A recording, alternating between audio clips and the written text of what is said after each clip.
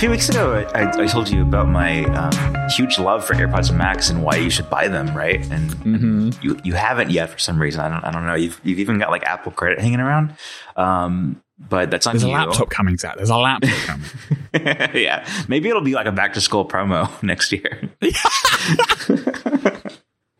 Anyway, I was on a FaceTime phone call yesterday with two people, and in the middle of the phone call, the left. The ear cup, it sounded like the ocean, just like waves coming in. And there was only one side, and I just thought, oh, I guess someone has a fan on or something on the call. And it's just coming out of one side because spatial audio, it feels real, whatever. And then the call ended and it was still there. And I rebooted, by pressing down both buttons until it totally turns off and comes back on again. And it was still there. And, someone, a friend of mine, Jared, who's much smarter than me, suggested maybe it's the active noise cancellation if a microphone is busted in some way. And so I turned that off, and sure enough, they're perfectly fine after that. So right now I can't do noise cancellation or transparency without there being like this big ocean sound in the left ear cup. So I will be working on replacing those soon. Through the warranty. We'll let you know how it goes. You've got to be coming up on the year warranty, right? No, but, they haven't been out for a year. It was like December. That's what I mean, coming up on the year. Yeah, but it's only September. There's so many more days between now and then. You go, to be fair, I just want it to be December, so I've got my new laptop. So okay, fair. The time warp means that December's basically tomorrow in my head. So yeah. So I'll have to. Anyway, I think I'm now justified in not buying them because clearly they're unreliable. Well, I use them every single day, and I still use them. But maybe I'll have a fresh pair soon. The replacement. We'll see how that goes. Yeah, you wanted new ear cups. I really need new ear cups. Yeah. Or I tried using them without ear cups and before they were busted. Don't think that's what broke them. No, I did that after they were busted, so it definitely wasn't the reason. So someone tweeted at me actually asking, are they going to be new AirPods Max soon? Because all the retailers and resellers have them on discount at the moment. And I think they're just I don't think there's any new on the horizon. It's just a year out now. So, they're probably not like super swift sellers. Like, they're more of a high price, low volume product. So it's probably a year in now where the retailer's like, we probably need to shift some of these. We'll just drop the prices down a bit. They have to be less popular than a HomePod, right? And HomePod was like that, where retailers, after the initial launch, retailers were doing discounts. Do you think they're less popular than HomePods were? I don't know. Yeah, because one HomePod is $350 and then $300, right? And so these are $550. But aren't headphones like a much bigger category in general than? Yeah, but HomePod felt like more of like a new category where like there are so many competing. I mean, they're competing like smart speakers, and that's why HomePod lost. But sure, I think that's why the headphone, like people are, But $550 headphones though. Okay, maybe. Yeah, but maybe not $550. I don't know. Like obviously Apple doesn't tell us, but I would assume the headphones are more popular than the HomePod. Yeah, and anyone who doesn't appreciate like the Apple experience of how they all work together, would recommend slightly cheaper headphones that they say are better. Like the Bose ones, yeah. Yeah. Is it good? I wish Apple would tell us. They're never going to, but like the HomePod basically sold single-digit millions across its entire lifespan, and obviously the AirPods Max aren't super popular, so they probably haven't beat it yet. But in my head, they have to be more popular. I don't know. It's a hard one. It's definitely a hard one. The other thing about AirPods Max is they probably get so many people that would buy them, but instead they're buying AirPods Pro. Like, it's not like, whereas the HomePod was like Apple's only option, I guess. Right? Yeah. There wasn't an alternative. Like, and they only brought out the HomePod Mini way later in the life cycle. Yeah. Do you ever see AirPods Max out in the wild? I know we don't go in the wild so much. Well, I mean, yeah, the main problem with that is they've rarely been out of the wild for since they came out, I guess. But I have not seen a pair in the wild at all yet. I felt a little bit self-conscious about wearing them out in public because no one else did, kind of thing. And then I realized that personally I don't care, but also that no one's wearing them out in the wild before me because they're probably not that popular. And so of course no one will. And if I did buy them, I would not take them outside. I'll tell you that now. I when I take my dog on a walk I wear them with transparency on, and no one talks to me, which is wonderful. But I can hear everything around me. In the hypothetical order I did buy them, they'd be like inside / travel, so on airplanes and stuff, and like at home. I wouldn't take them out for walks. I'd still use the old AirPods for that. Yeah, and you'd baby them too. I think your mind would change after you hear them, though. I really do, because I kind of thought the same thing. Okay, well maybe I'll be converted. I've got to buy them first, then we. Yeah, we're a few levels of what you do down. I think firstly, I'm waiting to get the new base AirPods that I've been waiting for a while. Then I'll reevaluate based on what they offer and stuff. Right? If the new base AirPods don't have like spatial and support in them, then I probably won't get them. So that'd be a factor. Is there a price at which AirPods Max could be so discounted? You know, obviously not free, not $50, not cheaper than AirPods Pro even, but like where you'd say, oh, that's compelling. And yeah, probably like 400 is probably the level. They're getting down there. They're not. I don't know. Like we have this conversation every week now, but like I do want them. Don't get me wrong. I know. I like doing this to you. I know. It's just like if I broke them, I'd be so mad at myself. Like that's the problem. Like you I don't can like get buying AppleCare. super expensive things that I wear because then, like, that's why I buy the basic Apple Watch every single time. Like, and I get worried buying that sometimes. I'm like, you know, I could afford to replace the stuff, but I don't want to. It feels terrible, you know. Yeah, you could get AppleCare though. I don't buy AppleCare either. Yeah. I play the game of I don't buy the super expensive things, and so I also don't buy AppleCare. Yeah, well, you're smarter than me though. That's okay. Yeah. CSAM update this week. The CSAM detection system rollout has been officially delayed. So obviously there was all the controversy. Apple last week said that it is going to take some more months to discuss the situation. Last month we announced plans for features intended to help protect children from predators who use communication tools to recruit and exploit them. Based on feedback from customers, advocacy groups, researchers and others, we've decided to take additional time to collect input and make improvements before releasing this critically important child safety features. So this is CSAM. It's also the warning in messages for explicit content, and I presume the Siri stuff as well. Apple originally said this was coming as an update to iOS 15 later this year, so like 15.1, 15.2, you know, November time probably. Now it's indefinitely delayed and essentially until next year, right? So. Yeah. I mean, they botched the announcement of this. They set it up for a failure. I still have yet to see any like technical argument that isn't just like a slippery slope of, well, this could be changed to do something else. So I don't know what they're going to change that's actually going to make people happy. Like the negative feedback from customers, advocacy groups, researchers and others. I don't know what they're going to change that will make those people satisfied. Like, they're just going to wait. They're going to bring out, and the exact same complaints are going to happen. There's not, in my view, and I'm not like a cryptography expert or anything, but I have a decent understanding, I think, as a developer and stuff. And there doesn't seem to be something technical that they're missing that's going to suddenly like make everybody happy. Because the core argument on all this stuff is like, well, what if someone else told Apple to change their policy or change the system to do something else nefarious? And there's no way you can defend against that technically. You just can't do it. So when they do go away for a few months, they've probably got to think of like better messaging or better explanations. That's probably the way they're going to be able to actually bring this to success. Yeah, a few things here. I knew this was going to happen, which is why I wasn't on that week's episode to discuss it. Didn't want to waste that time. I don't know. Like the second thing is that I think that, you know, like you said, if no one will be pleased at this point because people who were for it are mad that it's being delayed, and people who didn't like how it was being done or didn't want it to go forward. So now like you said, they have people on both sides that are upset about this now. I think the only thing that would satisfy most people, including Apple, is to do it the Google and Facebook way, where it's, you know, you look at what's on the server instead of this weird distinction of what's on device, but not actually not on your devices in the pipeline. Mm-hmm. I mean, I totally get it, but the way that I think the Craig Federighi interview with Joanna Stern, the way he was trying to distinguish between, you know, on your device, but also going off of your device to our servers was cloudy at best. iCloudy.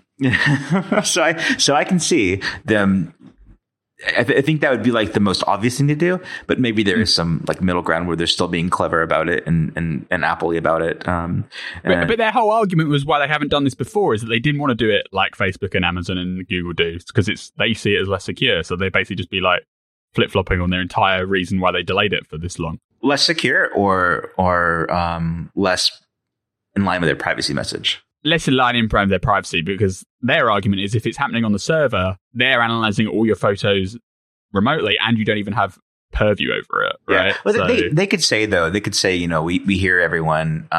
We thought this, I mean, they won't say it, but maybe they will, I don't know. But here's the thing, right? If you assume that they want to roll out end-to-end encrypted iCloud photos or iCloud backup at some point, they have to do it on device. Because they won't be able to do it on the server because the photos are already encrypted. Yeah. So, but maybe you got to do it in that order, though. Maybe you offer an option. Do you want your photos to be end-to-end encrypted? Okay, in that case, we'll do CSAM on device. It's like how you want. Yeah.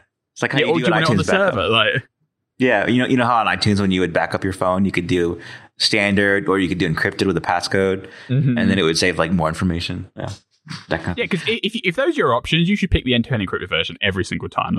Like if the scan is happening on a device, well, you're getting so much more security out the other end of it. Like, and all the arguments about, well, a nation state like China could make Apple do something nefarious. All of those same arguments apply to when it's done on the server as well. So yeah, that's where it kind of breaks. That's where the slippery slope arguments completely break down. But anyway, maybe a setting is what makes people happy. That's what they did for Safari. Yeah, and I know we're now acknowledging this as a PR blunder, and in part because they've said along the way, we mangled how we rolled it out. We conflated this with another thing with messages. But I think I might be wrong here, but I think that if Apple has, maybe this is like from the Steve Jobs era, but if Apple has and they obviously thought about what they want to do. They announce it. They have their principle as to why they're doing it this way, and then they just take on the feedback, but then just do it. I don't think that then it's a PR blunder. I think it's only a PR blunder when they say, okay, we're reacting to what has happened since then, and now we're going to pause this and revisit it in the future. Well, would you call Apple Maps a PR blunder when it first came out? See, I would. So I guess it depends on your definition of because Apple Maps caused them so much negative press. Well, everyone complained about it. Yeah, I think this is like strictly PR, whereas Maps was more functional. Like if you used to use the built-in map on your phone and now it's bad, then it is PR, but it's also like at its core, it's the customer experience, and that was a misstep. I think because I know a lot of people. There's been, I don't know if you've heard this around, but people have been like blaming the new person on it, Stella Lowe, the new head of communications. I don't think anything they did here was out of step at all with, when Steve Dowling was in charge of Apple PR, when Phil Schiller was in charge of Apple PR. It's the rote Apple playbook of how they would develop this in secret, think it's fantastic. In many ways, it's technically superior to their options. They bring it out in this massive thing and they're rolling out their shit. Like, that entire playbook is not some we're doing something different now and it backfired. It's literally the same thing they do for everything else. And if there's any criticism, it's that they should have not done their usual playbook and done something differently, right? So I don't put any blame on, a communications head change up or switch up. I'm sure this plan was already set in stone for months and months and years, probably. Do you think she was the one who called it back then? Well, I mean... maybe that's a policy thing. I think this thing became so big, it was probably Tim Cook that called it back, to be honest. Maybe she, her role is, and the PR team role is to communicate whatever Apple's deciding. They're not making the decision of yes now, yes later. Their job is strictly to communicate whatever the actual decision that was made by the company is. Yeah, because when Schiller was in charge, when Dowling left, obviously Schiller's a decision maker, right? So the lines get more blurred, and Schiller was product marketing product marketing and marketing communications are different, right? Schiller was in charge of marketing communications while Steve Dowling wasn't there, but I'm pretty sure Steve Dowling was more like what Stella Lowe's position is now. Dowling wasn't proposing what to, decision making, should we delay this, should we stop this? He was just the one to implement it in the best way possible, right? And I think that's where Lowe's position is becoming, right? Even if I'm pretty sure she had nothing to do with this right at all. But anyway, I don't think this is a blunder in the sense that Apple was we got this whole different strategy now and it's gone wrong. This is literally them doing their classic playbook and it not being appropriate for the situation. And they conflated the messages stuff with the iCloud CSAM stuff at the same time, right? I think this is very clearly in the Apple Maps kind of zone where they thought it was fantastic, and then when it actually came out, there were issues. The only thing that happened here is it's not more like a data blunder or a thing blunder. It was more like the concept of the feature was not received in the way they expected it to. And so when they announced it in the way they did, they were expecting it to be like open with welcome arms. Like, oh, look what we're doing. We're being way more private and secure than what the same thing happens with Google, Amazon, and thingy. But people obviously interpret it differently, and that's why it was a mistake ultimately. I don't think it's a technical failure. There have been critics of the implementation, but I've looked at quite a few of them, and there's nothing like fundamental to the model, which is like Apple, developed this as a secret or whatever, and it's like badly done. Like there was people tried to make a brouhaha about hash collisions. Like hash collisions are expected. So I see it as a PR mistake, not a technical mistake, and I'd be fascinated to see how they re-roll this out next year. Okay. I don't think they're going to like drop it. Like, why would they invest all this stuff to do it and just drop it? Because they have pressure from government. Governments want them to do something like this because they are, harboring child pornography in a way that many other cloud services don't because they report it all, right? So Apple's got to do something. It will just be interesting now to see how they reevaluate and re-push this out, probably in like March of next year. Yeah, I have a lot more to say here, but we'll save it for the inevitable future conversation on this. So It will definitely recur. Yeah. It will definitely recur. Happier This Week is brought to you by Smart Software and TextExpander. Supercharge you and your team with the power of TextExpander. It lets you do more with the same resources. Less repetition, fewer errors, and greater consistency. Turn the things you type into reusable snippets that can be used again and again and again. Say goodbye to repetitive text entry, spelling errors, and even trying to just remember the right thing to say. TextExpander helps you work faster and smarter in 3 steps. Create, trigger, and share. First, create. Make snippets of text for support responses, sales outreach, and even common email replies, and save them as snippets in TextExpander. And then, when you need to trigger, you just type a few characters and watch the snippet automatically expand into your text. You can add fill-in-the-blank fields and other complex functionality to add further customization to each message too. And then share. With TextExpander for Teams, you can keep your snippets in sync with everyone that works with you, so everyone can benefit from the same speed and convenience of TextExpander snippets, and crucially, that everyone is saying the same thing. Whether you need to keep legal happy or delight customers with known effective answers, you can rest easy in the knowledge that your team has got it covered. With TextExpander, you keep your team accurate and current with all the changes and latest messaging for your business and brand. Or if you're just an individual, it's also really useful. You just need to create a powerful snippet once, and then use the signed abbreviation to let TextExpander do the rest of the job for you time and time again. Eliminate spelling mistakes and speed up repetitive work. Of course, TextExpander works on any platform in any app, anywhere that you can type. Take back your time and unlock your productivity with TextExpander. Listeners to Happy Hour can get 20% off their first year subscription. Just go to textexpander.com/podcast to learn more and sign up. That's textexpander.com/podcast. Okay, next up is some Apple Car stuff. One story was announced a few days ago. One thing was announced just today as we're recording. First up is Doug Field has left Apple to go to Ford. He was on the Apple Car team. He was leading the team. He used to be at Tesla. He started at Apple. Well, he started at Ford, went to Apple, went to Tesla, went to Apple, back to Ford. So life finds a way, which has seemed to be a big change because he, being the person who came from Tesla, is and has car background. That's a on paper that's a big deal for the Apple Car team. He's like, okay, this is someone with experience. This is going to go well, but for whatever reason, didn't happen. Doug Field is respected in the industry and stuff. Yeah. And for all intents and purposes, he had actually brought some cohesion to a kind of disparate team when Apple, went through its 14 phases of disbanding the Titan project and reassembling it in several different forms. And people seem to be happy under Doug Field's leadership, and his departure brought up some question marks about whether the Apple Car project is going off course or not. Yeah, and that story on its own, Doug Field's out, then it's like, that's not good news for the Apple Car team, right? In terms of it, right, exactly. Shipping anytime soon. So, but then next up is today's news that Kevin Lynch is who's going to be the person who takes Doug Field's place, which is interesting because we discussed Kevin Lynch's involvement with the car team recently, right? Yeah. So in July, he joined the car team, and literally just today, it's been reported that Lynch is taking over Doug Field's job. So, Doug Field's out and Kevin Lynch is in. Probably, internally, I assume this was premeditated in July, right? So probably when Kevin Lynch was joining the project in July, Field had already indicated to, the executive team that he was going to depart. So Lynch was probably getting ready to take over, and now it's just spilled out into the press. Yeah. Obviously, Lynch joined Apple in about 2013 to help drive the Apple Watch. I would say very successfully. He's also been running like health initiatives, and now apparently taking over working on the car. There's been a lot of like,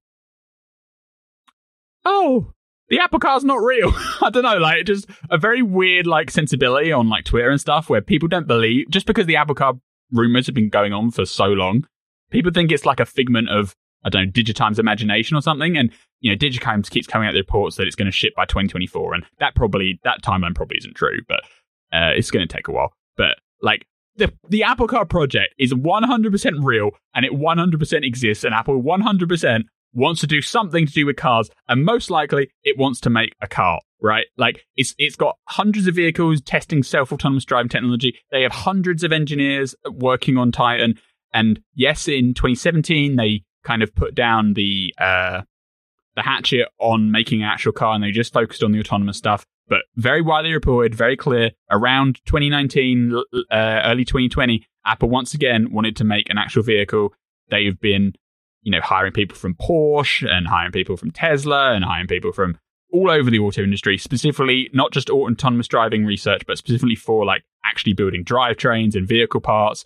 And there's been so many rumors that they've been talking to all sorts of various suppliers about actually, producing the thing. Like, this project exists. It's not just a fake story. Mm-hmm.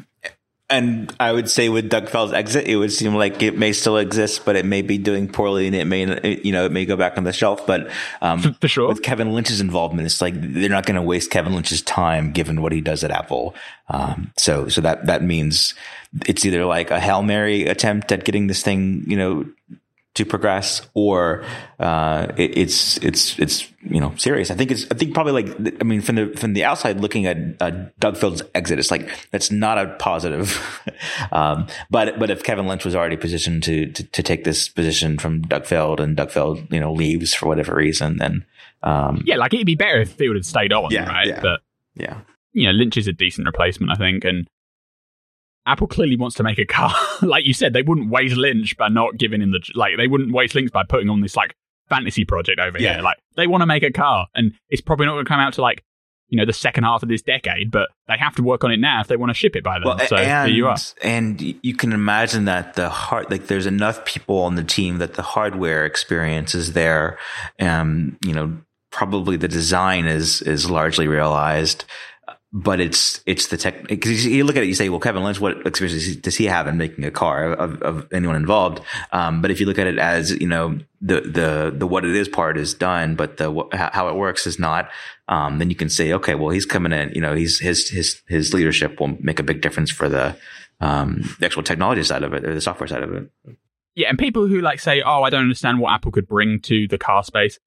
You're just thinking too short. Like Tesla cars are way ahead of like in just technologically and smartness wise. So you can say what you want about like reliability and everything else, but just technology, they're way ahead of the industry, and Apple could easily do what Tesla does and probably do way more in so many cool different ways, because they're a huge company. They have incredible industrial designers. They have plenty of the executive team members who love cars themselves. They have, $4,000 trillion sitting there that they can invest in all sorts of stuff. Like 100% they could do a cool car. They obviously want to do it. It's just going to take a while. And just because the rumors carry on year after year after year, it's not like a figment of imagination. It's a real thing. So yeah. And Kevin Lynch, most importantly, has Adobe Flash experience. So. And by the way, I said they could 100% make a cool car. That's different to being like successful, right? Like sure. Yeah. They can 100% make a cool car that's really expensive. Whether they can make maybe they can meet the like quadrant of, functionality, design, price, appeal, like that's a different question, but they can 100% make a cool car, and that seems to be what they're doing. So we'll see. I have an idea for a future graphic image. When Kevin Lynch is doing like the Adobe video from back in the day and saying HTML5 is no good, I think he has like there's like a Mythbusters sort of mock that I really want to like get that where he's like smashing the idea of HTML5 and put him in a garage working on the car now. So so stay tuned for that, 9 to 5 Mac readers. And then the next thing is the Apple Watch. So I think right as we ended recording last week, Mark Gurman at Bloomberg published a big report on the Apple Watch and what we expect for the Series 7, and more detail than we've had before. So let's walk through that. Yeah, and obviously we'll talk about the event in a little bit, but this came out first. We should cover this. And yeah, it was quite literally like an hour after we stopped recording last week. So what Mark said was that the 41, 45 millimeter sizes are real. They obviously refer to case height because that's how Apple measures watches. In terms of screen diagonals, Mark says the 45 millimeter one will go to 1.9 inches. That's up from 1.78. So you're getting like, not a ginormous, but going from 1.78 to 1.9 on a watch is still pretty significant, right? The resolution is going to go up to 396 by 484. That's 60% more pixels compared to the same 44mm model that exists today, which is 368 by 448. So you're getting like 40 extra pixels in both dimensions, which is about on an Apple Watch. That's like half a row of like in the email app. That's like half a row basically. Mm-hmm. So you're getting that horizontally and vertically. It will be achieved by obviously the watches are going to get slightly bigger because the dimensions are going up to 41 and 45, but also the bezels around the screen are also getting significantly smaller than what we currently have on the Apple Watch, which is nice. So they are getting the physical watches are getting slightly bigger, but the screens are getting disproportionately larger compared to the case size increase, essentially.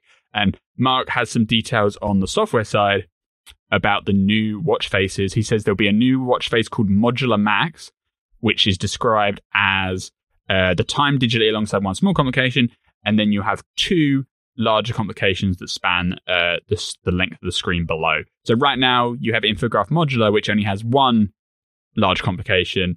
Modular Max would use the extra screen real estate to put two stacked vertically alongside the time above it. There's going to be a face called Continuum, which will, quote, change based on the flow of time and the current hour. So just a cool little, one to look at. There'll be a world time watch face. This was actually leaked in the WWDC videos. It was featured in, the background, and people saw it. The screenshots on 95 Mac, if you can go look it up, where it was called World Timer. Mark says it'll probably be called Atlas when it ships next week. And it basically lets users see all 24 time zones simultaneously. This is similar to existing styles popularized by, traditional watches like Patek Philippe and Breitling and et cetera, et cetera. On the Apple Watch, you'll be able to choose whether you want to see the time in digital or analog format. And Apple is also working on new faces for Hermes and Nike brand watches that will take better advantage of the bigger screen sizes that are forthcoming. On the supply constraint side, obviously, we heard about the fact that Apple's had trouble producing these watches.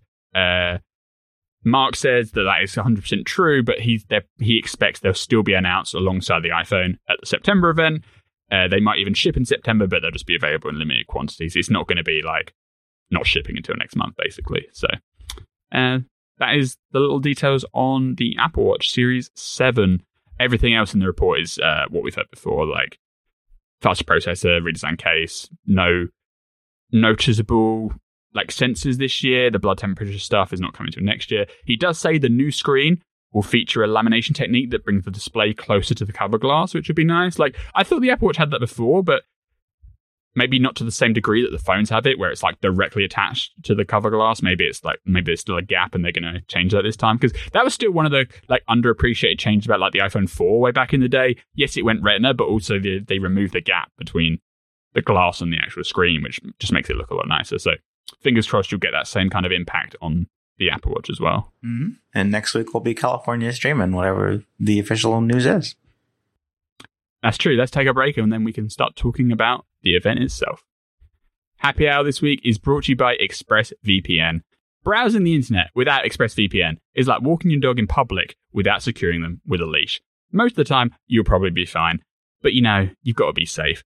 And that same applies to browsing. Every time you connect to an unencrypted Wi-Fi network at cafes, hotels, airports and such, your online data is not secured. Any hacker on the same network can easily see everything that you're doing, gain access and steal your personal data like passwords, financial details, and banking info. And it really isn't that hard to pull this off. You don't need much technical knowledge to pull off a hack like this. You just need some cheap hardware. And the rewards are huge for these hackers. They can make up to $1,000 per person just selling your personal info on the dark web. So thankfully, ExpressVPN makes you immune to all of this. ExpressVPN encrypts all of your network traffic and it reroutes it through a network of secure servers so that your private online activity stays private. It's like taking all your browsing history and sending it through a secure encrypted tunnel between your device and the internet. ExpressVPN's encryption is super secure, and even better, it is super easy to use.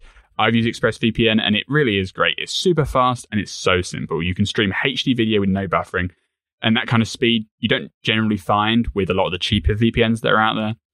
ExpressVPN literally just has one button. You tap it, boom, you're connected. Your browsing is secure and hidden from prying eyes. And of course, ExpressVPN works on all your devices, from phones to laptops to tablets. You can even install it on some Wi-Fi routers directly so that anyone that joins your Wi-Fi is automatically protected by ExpressVPN. The added security is great, and you can even use ExpressVPN to change your location and get around geographic content blocks on most websites. So secure your online data today by visiting expressvpn.com/happyhour. That's spelt expressvpn.com/happyhour. You can get an extra 3 months for free. One more time, go to expressvpn.com/happyhour to sign up. Okay, so the big news this week is iOS 15 beta 8. It's out. No, okay. iPhone 14 leak. That's big.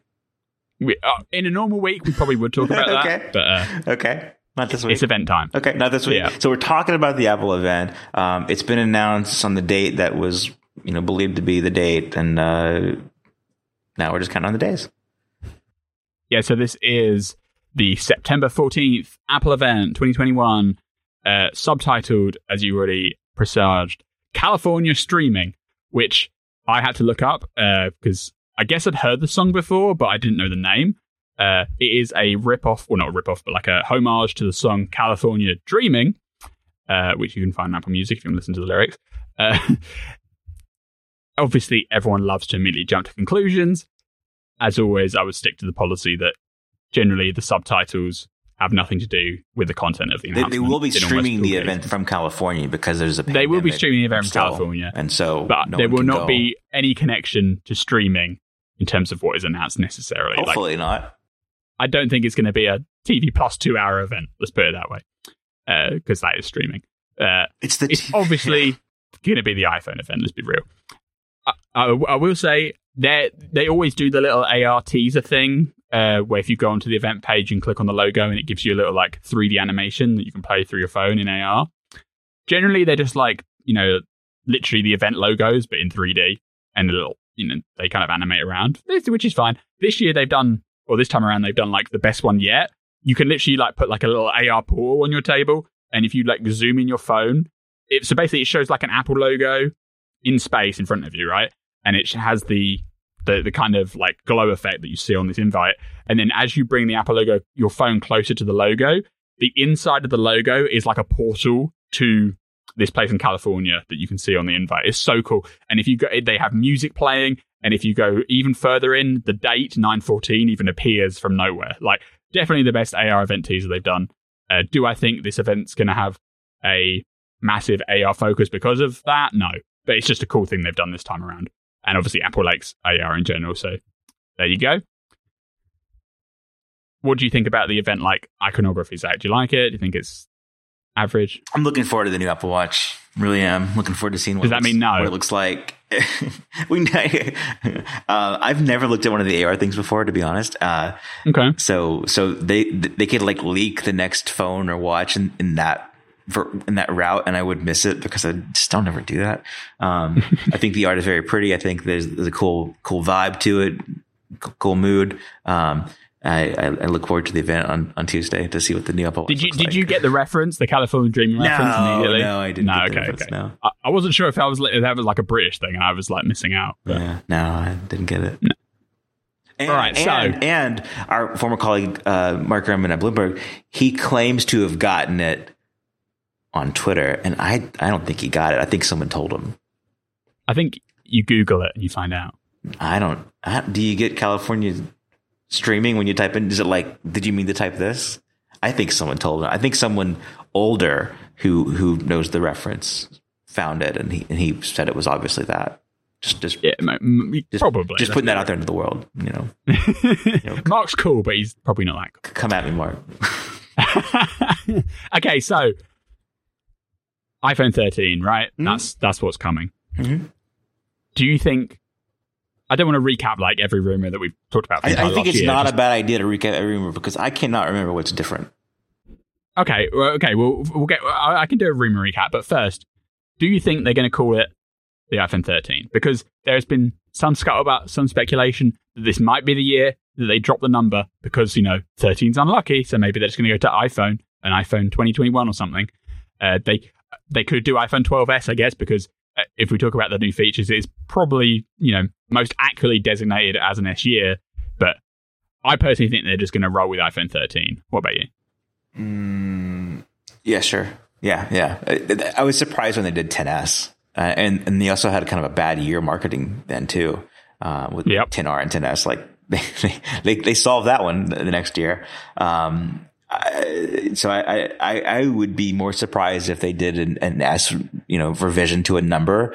That would be more surprising to me than if they dropped the number and went with a year or anything weird like that. Like, I think that, that 13, is the most obvious thing to do is what's most likely. And that's what they're going to do. 13. Unless they did some weird thing like Samsung did and go from like 10 to 20 in a year. But that's just too on the nose as far as like Samsung did it, and we're gonna you can't top it. You can't make up numbers and top each other that way because it gets unwieldy. So 13. They could go to like iPhone 2021 if they wanted to. No. But that's not what they do. That's not a good name. They love what they do. Like is like iPad. Brackets 8th generation. that's their go-to on naming. Like, I think the iPhone, they'll just carry on bumping the number up by one for a while. Like, if they were happy to do iOS 13, I think they're perfectly happy to do iPhone 13's superstitions be damned. Yeah, like, a few years ago, I'd have been like, "There's no way we're going to go to iPhone 13. They're going to figure this out." Before then. But now, I have no clue when they're going to change this, if ever. I think we probably both agree that at some point they have to stop doing numbers. But do you know who names the iPhone usually? I think it's Phil Schiller's he's like the last voice on that. And now it would be Greg Joswiak, so maybe he has a different viewpoint, and maybe we're all going to be, have egg on our face next week, and it's going to be something totally different. But I mean, potentially. Like, I do think at some point they have to drop the numbers, but it doesn't have to be this year. They could easily do iPhone 14, iPhone 15. They could even do like iPhone 20 if they really wanted to, I think. The numbers have to die eventually, but they've still got runway there. Okay, feature-wise. So, in case you've forgotten like Zach has, we have smaller notch. And by smaller notch, I mean the speaker grill is moving upwards, and then for the remaining cameras and sensors, like the infrared scanners, are basically being compressed horizontally inward. So you're getting a smaller notch widthways. The height should be about the same, but the layout is changing so the width can be smaller. So you'll get like an extra 15% screen on the left. So the ear on the left will be about 15% bigger, and the ear on the right will be 15% bigger. You're not going to get like a practically crazy amount of screen real estate to actually use in an application.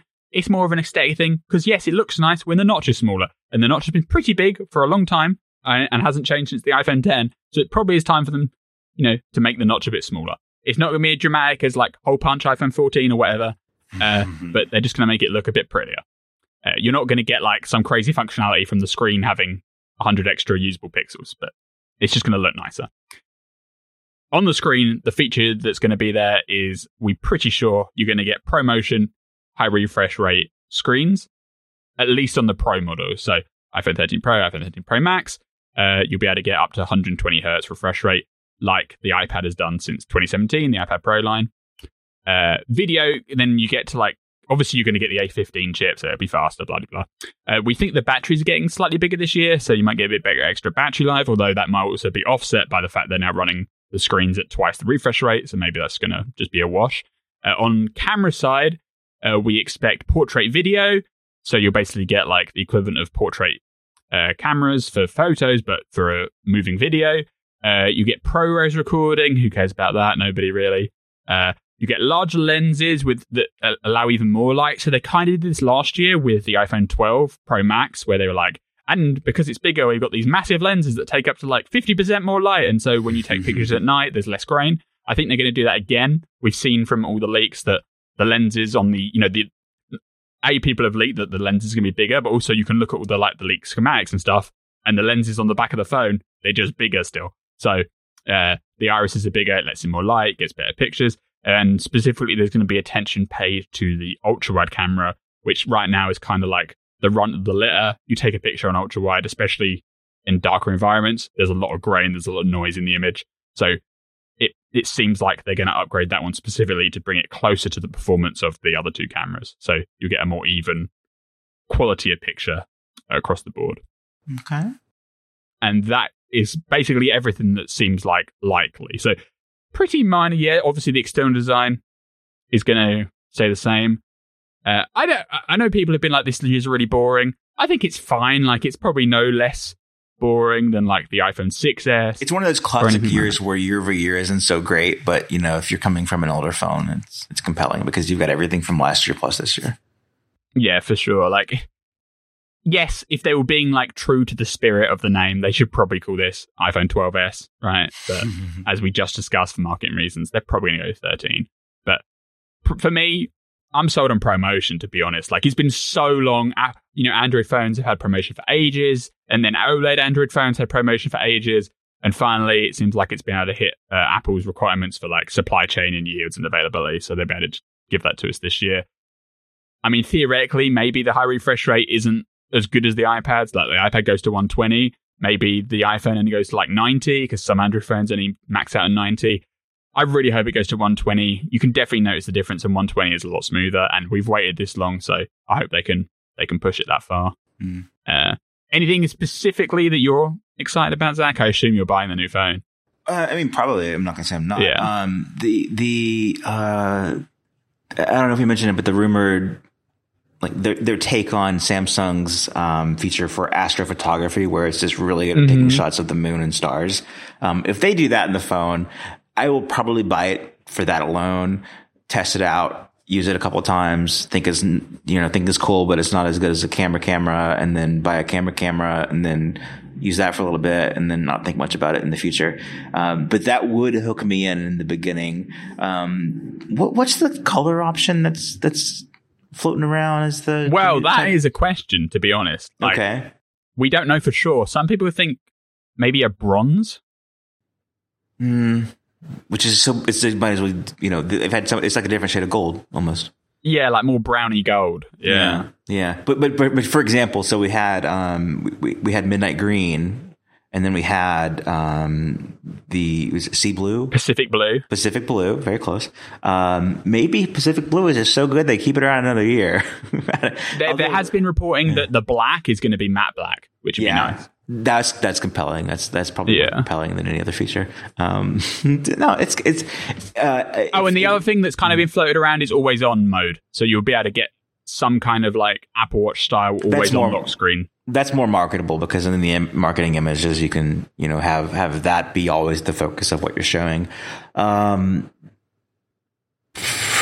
I mean, I like always on screens, but I have an Apple Watch, so it doesn't bother me too much. Like, for me, ProMotion is way more important, but you're completely right that marketing wise, always on is like, you can just show it. You can turn the phone off in an advert, but you can still see the time. So I like battery life. I like extending the battery life. And so, but by saying that, I mean that, if you maintain battery life with always on display, but you turn it off and you get a little more, then that's also a good feature too. I do that with the Apple Watch sometimes, where I'm like, and I want to always on is not more important for the next few hours or next couple of days as battery life is. So flick it off, So that's nice.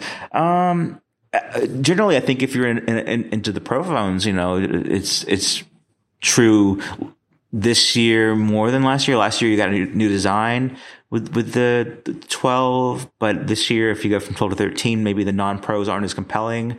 But the pro phones are more compelling if you care about the things that are on those phones. So again, it's really a big year for if you upgrading from an older phone.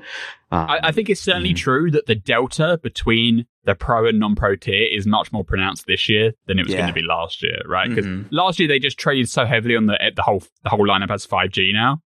If you actually dived into what was like specifically for the pro models, it was pretty minor. Like this year, you're going to get 120 hertz for sure, and there'll be some like high-end camera features that are exclusive to the pro models. And I wouldn't be surprised if the always-on mode is also pro exclusive as well. Yeah, and we don't know if they're going to mention the satellite emergency contact feature or not, but that's one of the things where the iFixit teardown will reveal if they don't mention it as a feature on stage, or like some listing on the website when they have to like list out the specs or an FCC filing or something. So it'll probably say on like the antenna section, like, you know, the satellite bands or whatever, and they won't speak of it until next year when it's actually ready to go. That's my guess on that.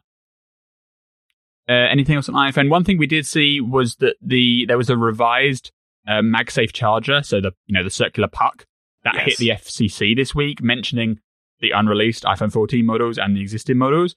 So it wasn't clear exactly what was going to be new, but some people speculate that they're bringing out a revised model to support higher speed, fast wireless charging over MagSafe, because MagSafe right now supports 15 watt. Maybe with a 2.0 version, it would go up to like 20 or 25 watt or something. Yes, it's only like 1 year into like MagSafe's existence, and they're all going to bring out a better version.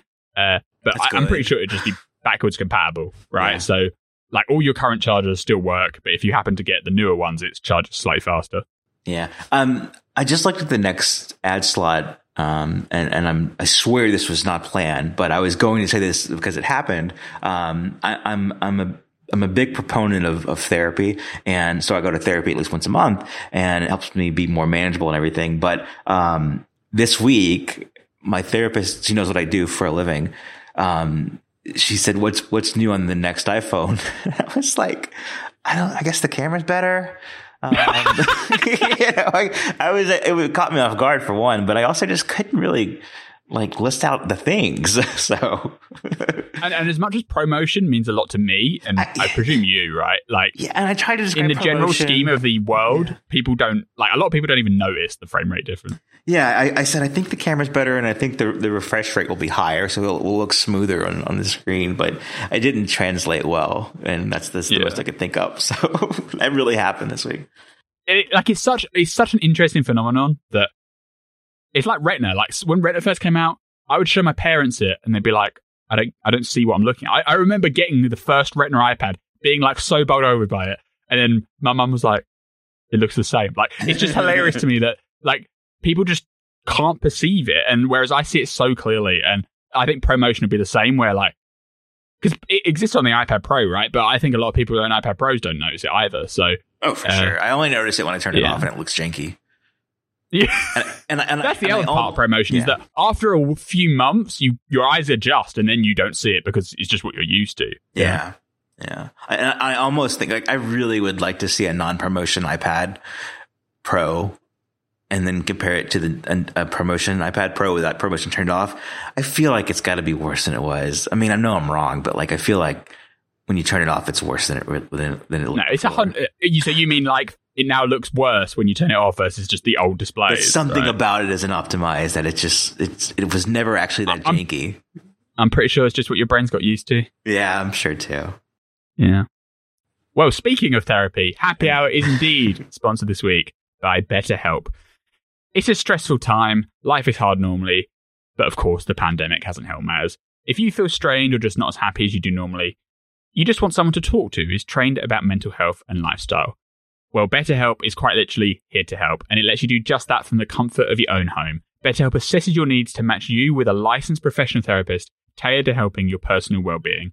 You can simply connect in a safe and private online environment. After signing up, start communicating to a therapist in under 24 hours. This is not run-of-the-mill self-help. This is professional counselling done securely online. You can access counsellors specialised in all sorts of areas like stress, anger, relationships, depression, sleep, and much more. Start a conversation with your therapist at your convenience. Just send them a message at any time. and the therapist will respond in a timely basis, and you can even schedule sessions like weekly video chats or phone calls if you want something even more personal. BetterHelp is more affordable than traditional offline counseling, and financial aid options are available. And of course, everything that you talk about is 100% private and confidential. So start living a happier life today. As you listen to this show, you can get 10% off your first month by visiting our sponsor at betterhelp.com/MacHappyHour. Join over 1 million people who have taken charge of their mental health. Again, that's BetterHelp, BetterHelp.com/MacHappyHour. BetterHelp.com/MacHappyHour. Have you been watching Ted Lasso this season? I have been watching Ted Lasso. If it's good enough for Ted Lasso. You know there is indeed a lot of therapy in the season 2 of Ted Lasso, for sure. No spoilers, just saying. Good enough for Ted. All right, Apple Watch Series 7. Did I tell you I'm excited about this? Yes. Yeah, okay, because I am. Yeah, you and I like design. Like, we like design, good design. We like design changes as long as they're not bad. And so when a thing changes shape in some way that's different from before, like, it really signals to us that this is the next version of it. And so with the Series 7, we're really sure it's going to look different and in a way that will be more dramatic than from Series 3 to Series 4, where we were very excited about that too. But it wasn't a dramatic case change. Some people would say, well, what is different? Right. Yeah, like the 3 to 4 change was noticeable when you look at them side by side, and I could tell, right? But like a lot of general public probably wouldn't notice, apart from the fact the screens are bigger, right? But right. The big thing that happened with 3 to 4 is they changed like the corner radius and stuff, so it got more curvy, and the 3, 2, and 1 watches, they were very like square, and they were rounded, but they were very square and rectangular. Whereas the Series 4 and later, they went to like a more molded, rounded look, which was a significant upgrade in design, but the actual like functional benefit was obviously just because the screens got bigger, right? Mm-hmm. Yeah. And what you'll see with the jump from the Series 6 to the Series 7 is a design change that literally everybody will be able to notice, right? Like right. The changing of corner radiuses is quite subtle, right? And it's something that we care about, but not the mainstream. Going from round to straight edges, like the transition from iPhone 11 to iPhone 12, everyone's going to be able to spot that out and notice it as quote new. Yeah, I don't mean to say this in a bad way, but you will know from the Series 7 this year, oh, that's the new Apple Watch, and then those are the old Apple Watches, and you'll probably put 3 and 4 designs in the same camp, where there was some of that before, certainly with us, but this is a year, as you say, where everyone will know that's a different design than they've had before. And it is also probably going to be like an overall thinner design as well. So it's not just pure aesthetics of, oh, this looks different now. I also think it's going to be thinner. The screen bezels are going to be smaller, which is great. Like that's a big thing to me, right? Like the aesthetics of the curvature, right? They're significant, but also it's the overall watch is going to be slightly thinner on your wrist. The screens are going to be bigger. The border between the edge of the case and the screen is going to be smaller. The side like buttons and the speaker grills and stuff, they're changing design this time around. I believe the what do they call that thing on the back? The back crystal. That's what they call it, right? The circular bit. That's changing design slightly as well. Every angle is going to look different, basically, is what I was getting at. Yeah. And functional improvements to go with it. Mm-hmm. If you're going beyond the chassis, we don't really know if there's going to be anything new, right? Like, obviously, there's going to be a new processor. It'll be slightly faster. I'm hoping they're going to be able to fit a bigger battery in of some description, because one of the complaints I hear about from people all over the place about the Apple Watch is that the battery needs to last longer. They very fairly, there are other smartwatches and stuff on the market that last multiple days. Fitbit is probably Apple's closest competitor, and they have, quote, smartwatches that last a week, right? And yeah, they don't do quite as much as what the Apple Watch does. But if you're just using a smartwatch to like track your steps and see what the time is, the Apple Watch battery life is very short compared to what the Fitbit watches can provide. I personally don't really care about the battery life as long as it lasts one day. You just get in the routine of charging it every night. But people that want to use it for sleep tracking, or just people that aren't as careful as me about putting on the charger every night, everyone loves more battery life. And I think it's been probably long enough in the Apple Watch's life cycle for them to keep to that same what they call 18-hour runtime, essentially. Yeah. And to all intents and purposes, when they added the always on screen, that actually went down, right? So effective battery life was lower. If they could get to 2 days of battery life comfortably on one charge, it would be pretty awesome. We haven't heard concrete rumors that's going to happen, but there has been some smaller talk about the batteries are getting bigger and maybe it's more efficient. So it does seem like the battery life is going to improve, but maybe not to doubling, not to the extent of what some people want. But I do think the battery life is going to get better. Yeah, this really feels like, and it's superficial, but if I just think about it, the Apple Watch original to Series 6 is there's change every year and it improves every year. But if you were to say what will the Apple Watch look like in the future? Well, this is going to be the first answer to that. This is the next generation of an Apple Watch design. And then this is what we'll have for a while to come, and then there'll be something else, in maybe 7 years time. But this is, I like the way things look, especially a watch. It's from the start. It's been about not just what it does, but how it looks. And this is a change in how it looks. And maybe it won't be as good. Maybe it won't be good taste, maybe it looks clunky or too industrial, but at any rate, it's a change. And I do think there's a risk. It maybe even if it's physically thinner, it looks thicker just because curves hide thickness a lot of the time. So didn't we say that about the iPhones this last year too? I feel like that's been kind of a thing. Is is it really thinner, or it kind of seems thicker? But yeah, they did. Yeah, but the iPhones did get thinner compared to the year before as well, though. So they kind of compensated for it. So I do think it's an optical illusion for sure that things that are rectangular look thicker than things that are rounded, like what the Apple Watch is right now. So it'll be a transition for sure. And like you say, this design is probably what we're going to stick with for multiple generations. As we've already discussed, the rumors are next year they're going to add a blood temperature sensor, but the design's going to be the same. They're just going to find a way to, fit temperature sensors in and stuff. But this design's going to last for a while, which is neat. Other Apple Watch stuff. There were rumors about that rugged version, right? Marcus talked about that earlier in the year, but that's not coming now until next year. So the Explorer Edition, or whatever you want to call it, that's delayed to 2022. We don't expect updates to the Apple Watch SE. Oh, it's just introduced last year, right? It's just introduced, yeah, but they're not going to change the processor or anything. Apparently, it's just going to stay completely unchanged and just be sold as is. Do you think the price should go down on it though? Yeah, it's so awkward recommending this. It's in a weird place. If it's practically, you've got this amount of budget to spend on the watch and that fits into your budget, whereas the Series 6 or main series line wouldn't, and you have more than what would be for the Series 3, then it's a good fit. But it's so awkward to say the affordable version of the main line that has some fewer features, but it's not the cheapest. And then the cheapest one, is the one that's $200. It would be good to see the Series 3 go and the SE be the new. I think even if they did the Series 3 is gone, but the SE is cheaper than it currently is priced at. If it's $250 or something, then for the smaller size, then that's progress. And they play around with what is the basement price for an Apple Watch that still exists. In the first generation, and then. And then saying Series 1 and Series 2 for the next round. I think that the base price for the watch, I think maybe if I'm recalling, then the Series 1 maybe went down, but the upgrade from the original went up. So, I think it got cheap. I'm not 100% on this either. Yeah, I'm pretty sure the original Apple Watch was $349 base. And then by the time I bought my Series 3, it had gone down to $329 base. And then when the Series 4 came out, they went up to $399. Yeah, this is all just from my head full of memories, and there's a lot of information up there too.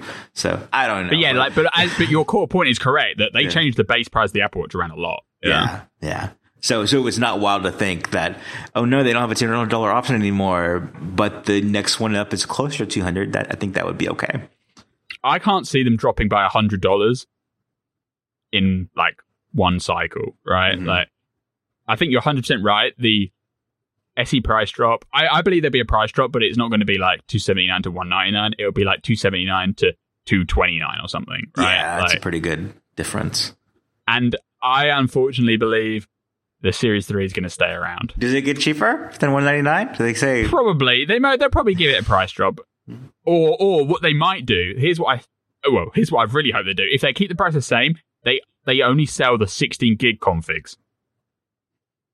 Because the ones that are really, really bad and really punitive are the 8 gig Series 3s, which is what they do sell at $199 at the moment. Yeah, the difference is cellular. So what is that? What's the price difference on cellular? It's not a whole lot, is it? Or is it $100? I think it's $50. $50, yeah, because it's not quite the iPad jump to cellular for $100. So would they only sell cellular? What if they just sell the Series 3 and it was Wi-Fi only and it just happened to have 16 gigs of storage in it? Yeah, that's possible. It's so...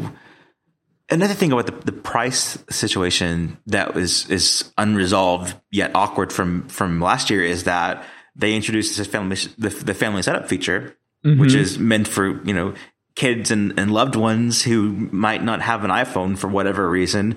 So you want to get them just the Apple Watch without the iPhone, and you can't do it on the cheapest watch, So like if you're thinking of, I want this, there's a whole watch face called School Time. So if you say, I want this to be keep up with my kid, and then they will be able to communicate with me, even though you can buy a cellular Series 3, you can't do the family setup and have that. I mean, you can just they have to have an iPhone. So, but with the SE, that would be a more understandable story to say, like, okay, that's the price of the watch. If you get it with the cellular option, then you can do family setup and not even have to have an iPhone. So, but because you can't do that with Series 3, it's so confusing. If you're a customer. Yeah, for sure. Yeah. So the reason I think Series 3 is staying around is because they specifically added that process in the beta season where to upgrade to the next version of watchOS, it offers to reset the watch on your behalf. So if they were going to kill it off, I don't think they would have bothered to do that. But because they've added that in, I feel like it's sticking around. So that could be just to improve the experience for existing, right? Like, it could be. Yeah. I personally think they did that because it's going to stay around. Okay. And it'll probably be even cheaper. Yeah. Like, I think it's either going to get cheaper or they're just going to only sell 16 gig models at that same $199 price. Yeah, I know I haven't used one in a couple of years. I went back and did like this is a review of the cheapest Apple Watch you can get, and I revisited that. I still think just functionally, the Series 3 is really close to the Series 4. It's just the design difference there, because you don't get the Series 3 is closer to the SE. The SE got the Series 4 design, but not all the features. Yeah, because the SE doesn't have like ECG and stuff, right? Exactly. It certainly doesn't have always on display. So functionally, the Series 3 and SE are so close. It's just the difference in the case design for the most part, that the Series 3, like, functionally is doing well, if it just not that upgrade situation because of the 8 gigabyte storage problem. Really would be nice to see this Series 3 go away, though. And from the market mechanics, Apple has to have like some door in the conversation of people that just want like fitness trackers, right? Sure. They just want and fitness bands, those kind of like low end Fitbit products that are very popular. They're like more of a competition to the Apple Watch than like the actual proper smartwatches are. Yeah. They're like $99, $50, right? So. And I don't see them dropping the Apple Watch SE price down to $199. So by that logic, the Series 3 kind of has to stay in the lineup just to be able to stay in the conversation of, look, are you going to spend $100 on this Fitbit band, or are you going to spend, $190 and get this Apple Watch? And yeah, you might only use it for step tracking, going on workouts and stuff. But it's an Apple Watch, right? Yeah. If you compare the Apple Watch to like a sports watch, dedicated to running or hiking or whatever, the Series 3 is, that was kind of the big comparison that year because it got cellular and it already had GPS. And you say, well, do you really need a sports watch, or could you have the Apple Watch and have a better experience? Series 3 is still a very good sports watch in that way too. So, once you get past Series 3, then you get into more health instead of fitness features. Fall detection, ECG, blood saturation level, those things that you may appreciate. Always on. but you may not. Yeah. Yeah. Always just a feature, but a lot of those features are ones that, are kind of insurance policy features, just in case, or if this ever happens, you'd use it, but on a daily basis, you won't. And those are kind of health versus I think fitness, in the Series 3. Yeah, for sure. Yeah, you're right there. So that's the Apple Watch. I think we're pretty confident that you're going to see an iPhone and an Apple Watch at this event. The question is, what else is going to be there?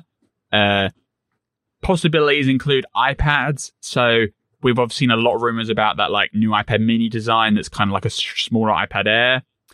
Also, this week, we've seen that the 8th gen base model 329 iPad is severely out of stock on the App Store website. The deliveries are pushed out to October, which is a pretty good indication that there's going to be a refresh of that.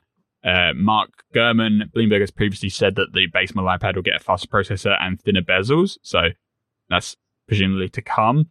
Are you interested in the new iPad mini stuff? Because did you have an iPad mini originally? I've never owned one personally. I had the first iPad mini. Yeah. Okay. Not. Would you be swayed by a new smaller one that's got a modern design?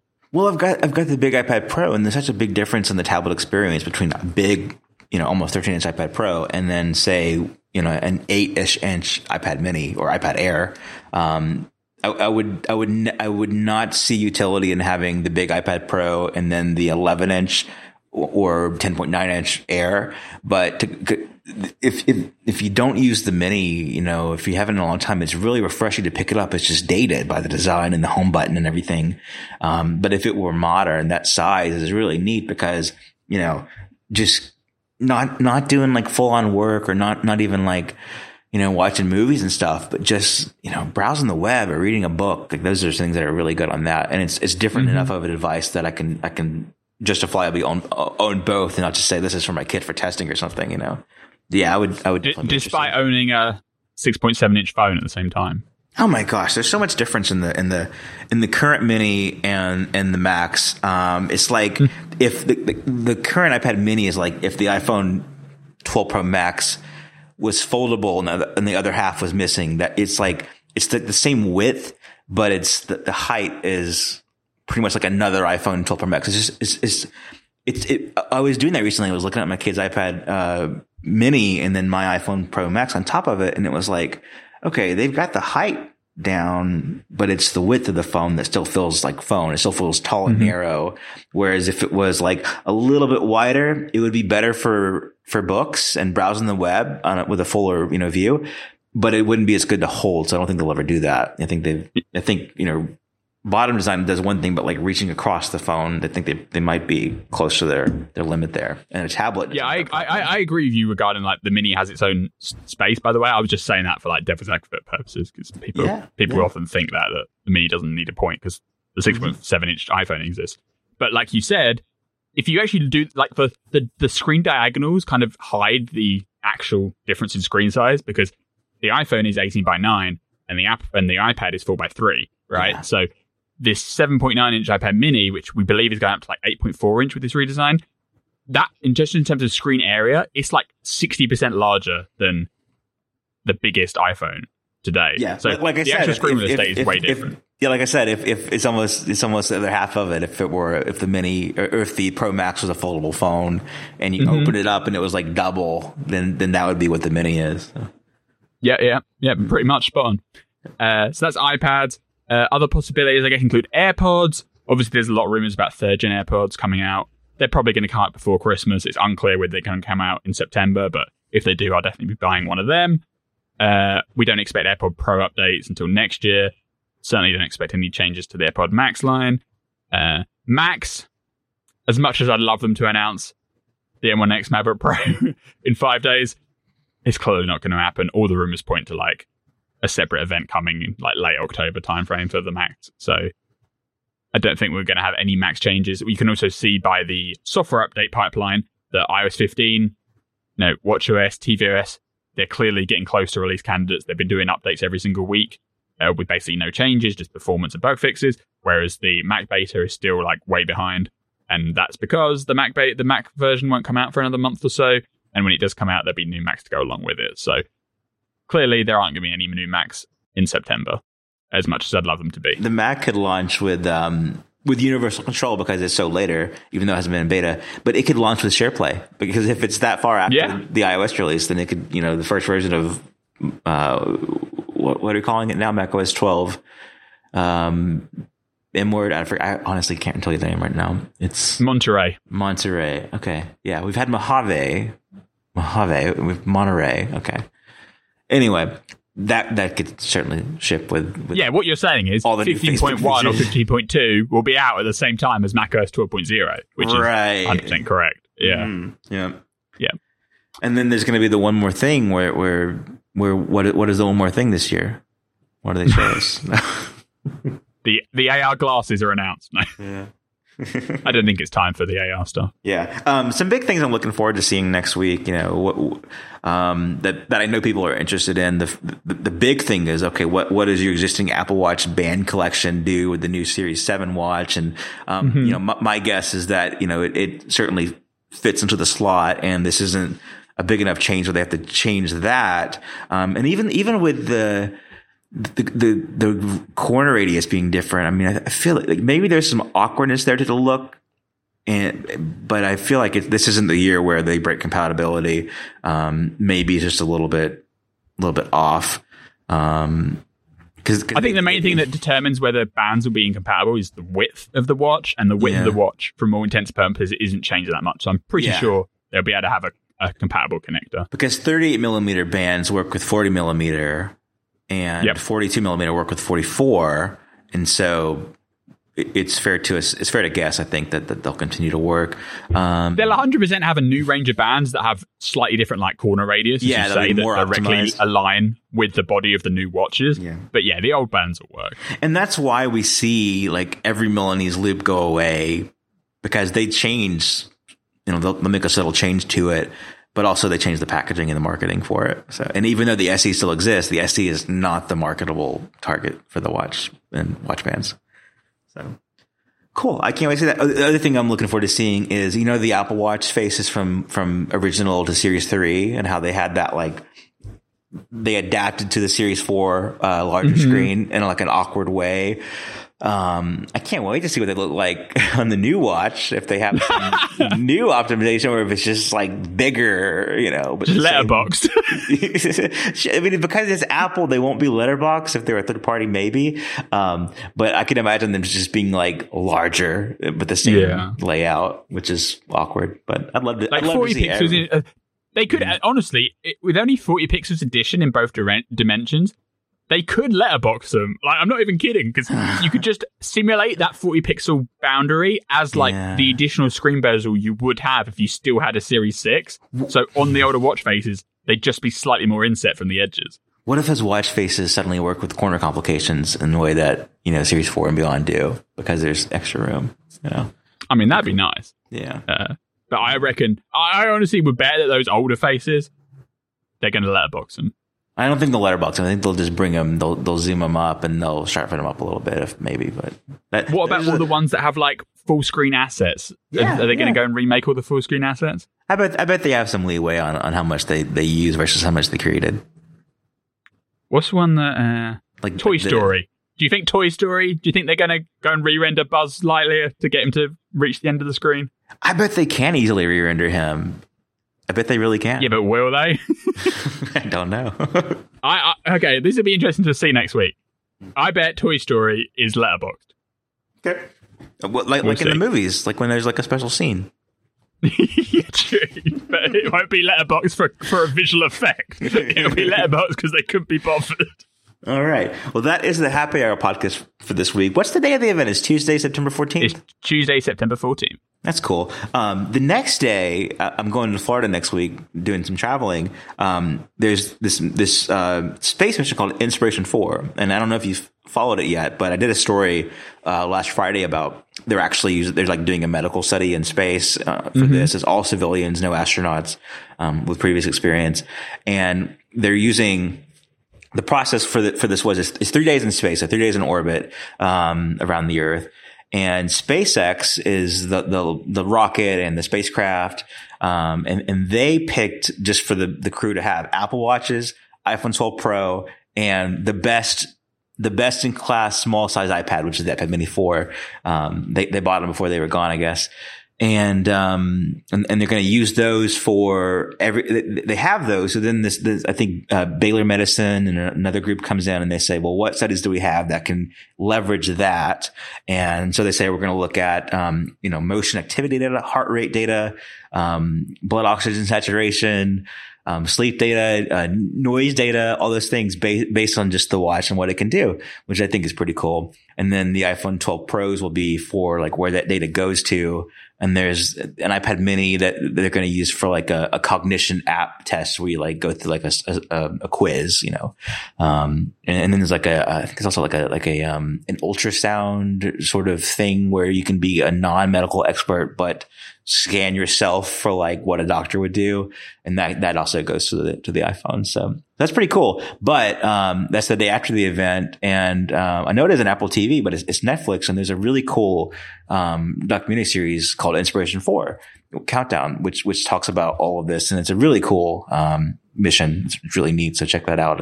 That's my recommendation because it's the day after the event and there's definitely Apple stuff involved. So check that out. Yeah, that's cool. I read your story, obviously, but I haven't seen the documentary. It came out like Monday, so it's really new.